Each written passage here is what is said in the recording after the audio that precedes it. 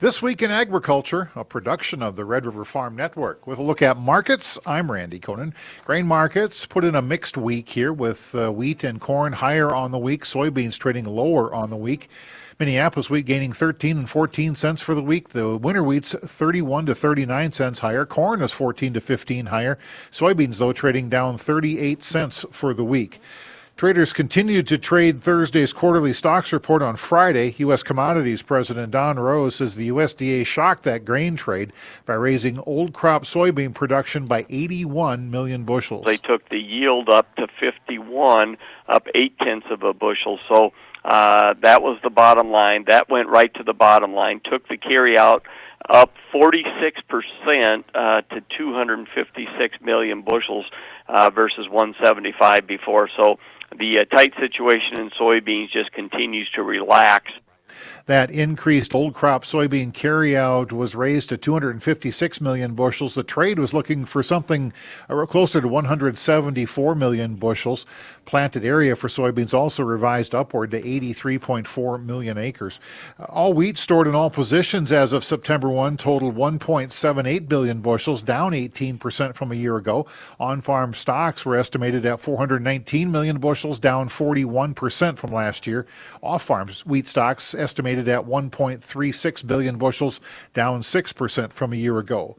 USDA did lower corn ending stocks 36% from a year ago to 1.24 billion bushels.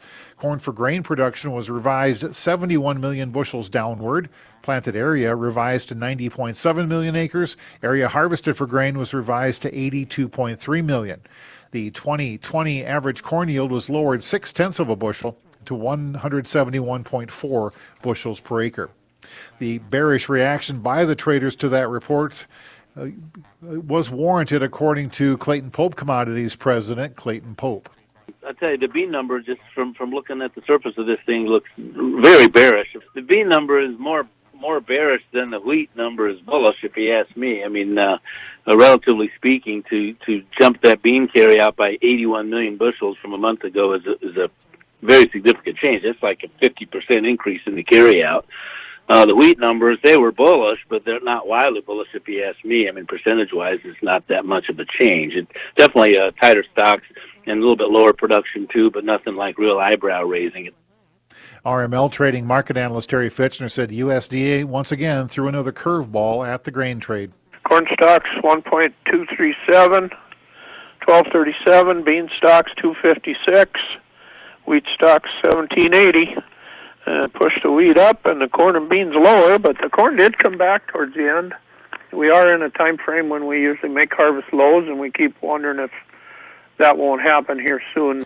Global Commodity Analytics and Consulting President Mike Zuzolo said the grains continued to react to Thursday's quarterly stocks report. Yeah, and we're reacting in a way that makes a lot of sense, both fundamentally from a supply-demand standpoint, Randy, and also the energy markets and the fertilizer markets are starting to really gain some traction in the Chicago and the trade mindset, if you ask me, and that as the energy prices go higher, the crude and the natural gas, the trade realizes that's very key to the energy-intensive commodities of wheat and especially corn.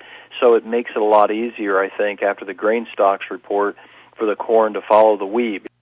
That's a look at markets this week in agriculture. I'm Randy Koenen.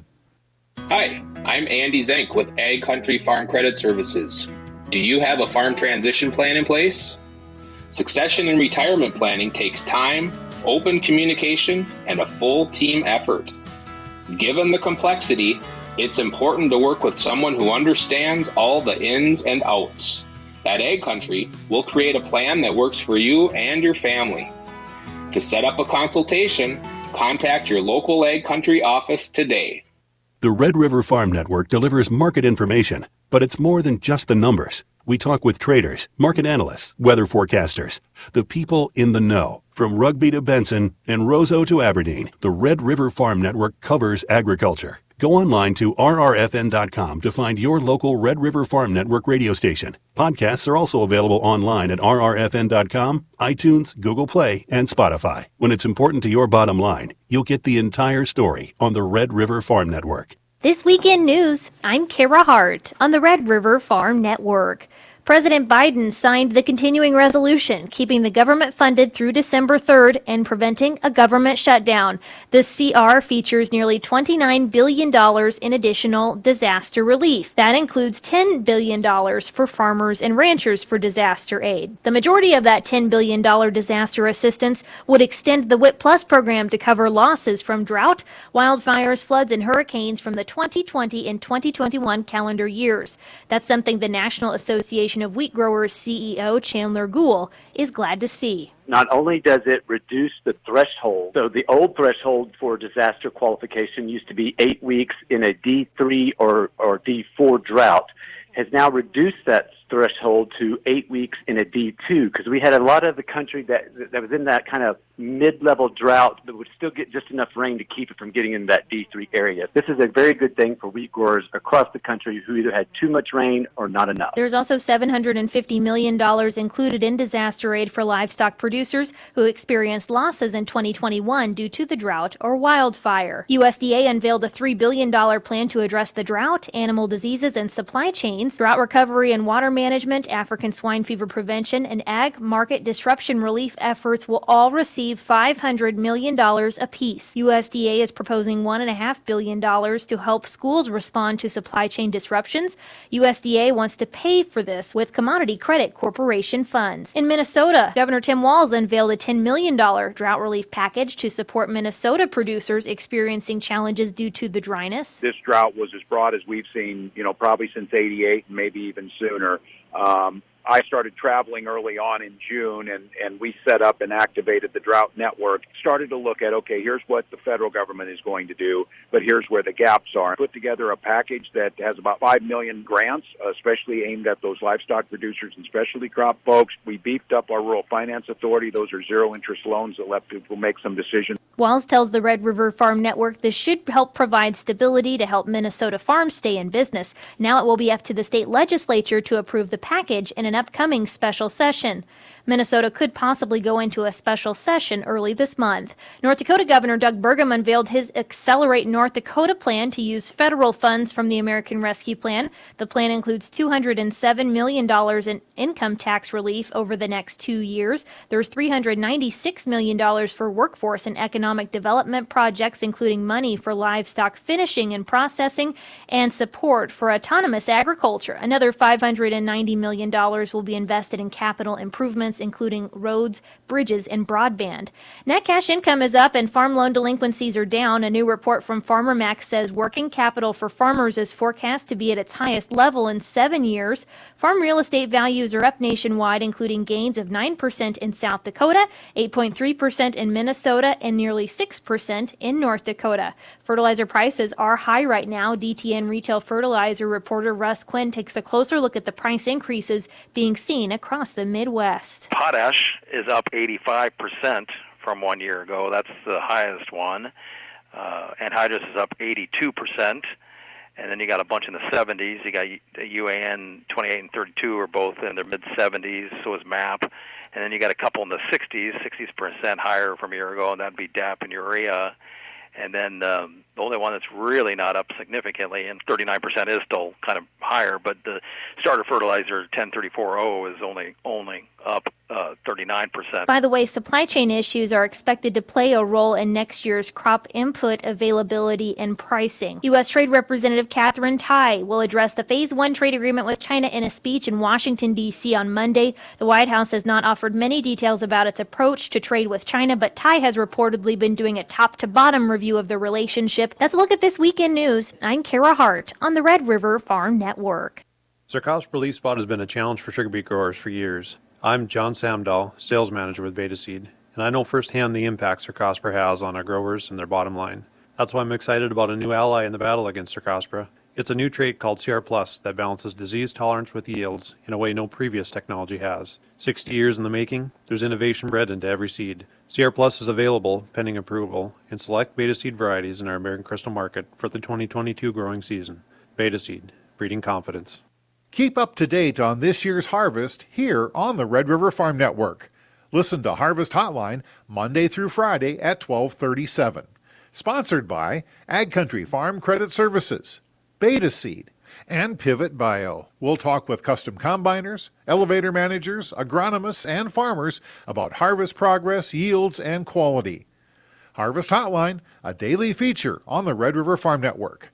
We're reporting agriculture's business.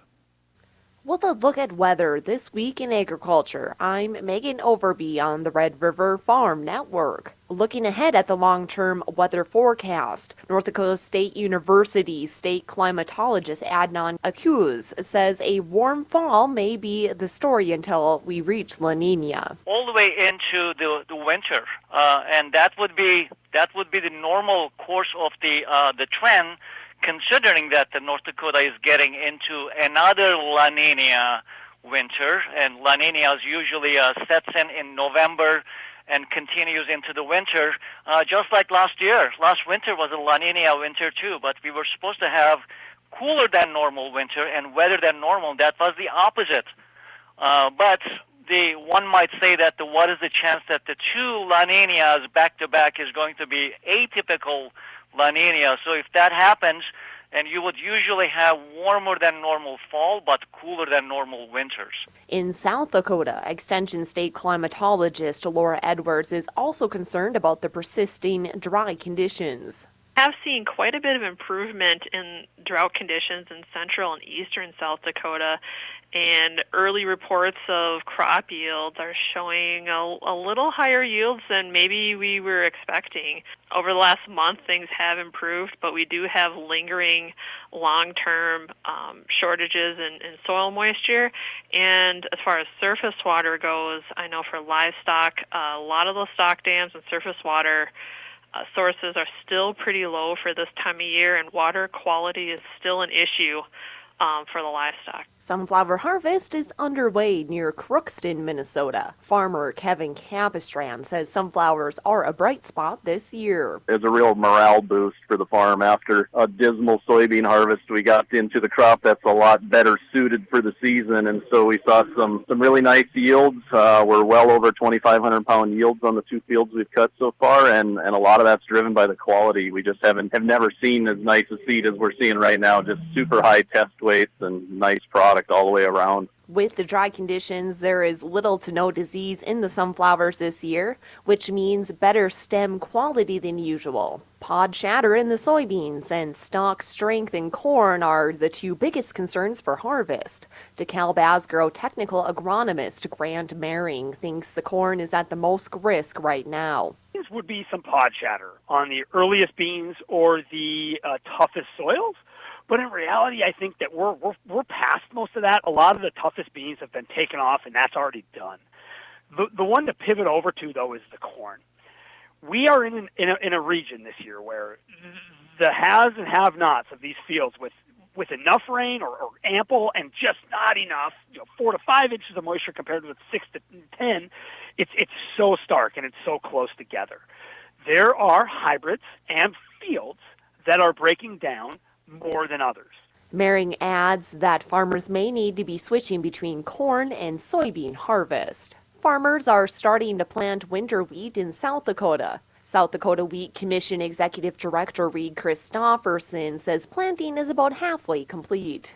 I've seen actual social media posts of the drill following the combine, so it's fun to see that kind of activity taking place. We've had some very warm conditions this week, and so soybean harvest is progressing very rapidly, and we'll see now what happens with the forecast for some rain over this next 24 hours. And that's been a look at weather here on the Red River Farm Network. Reporting Agriculture's Business, I'm Megan Overby.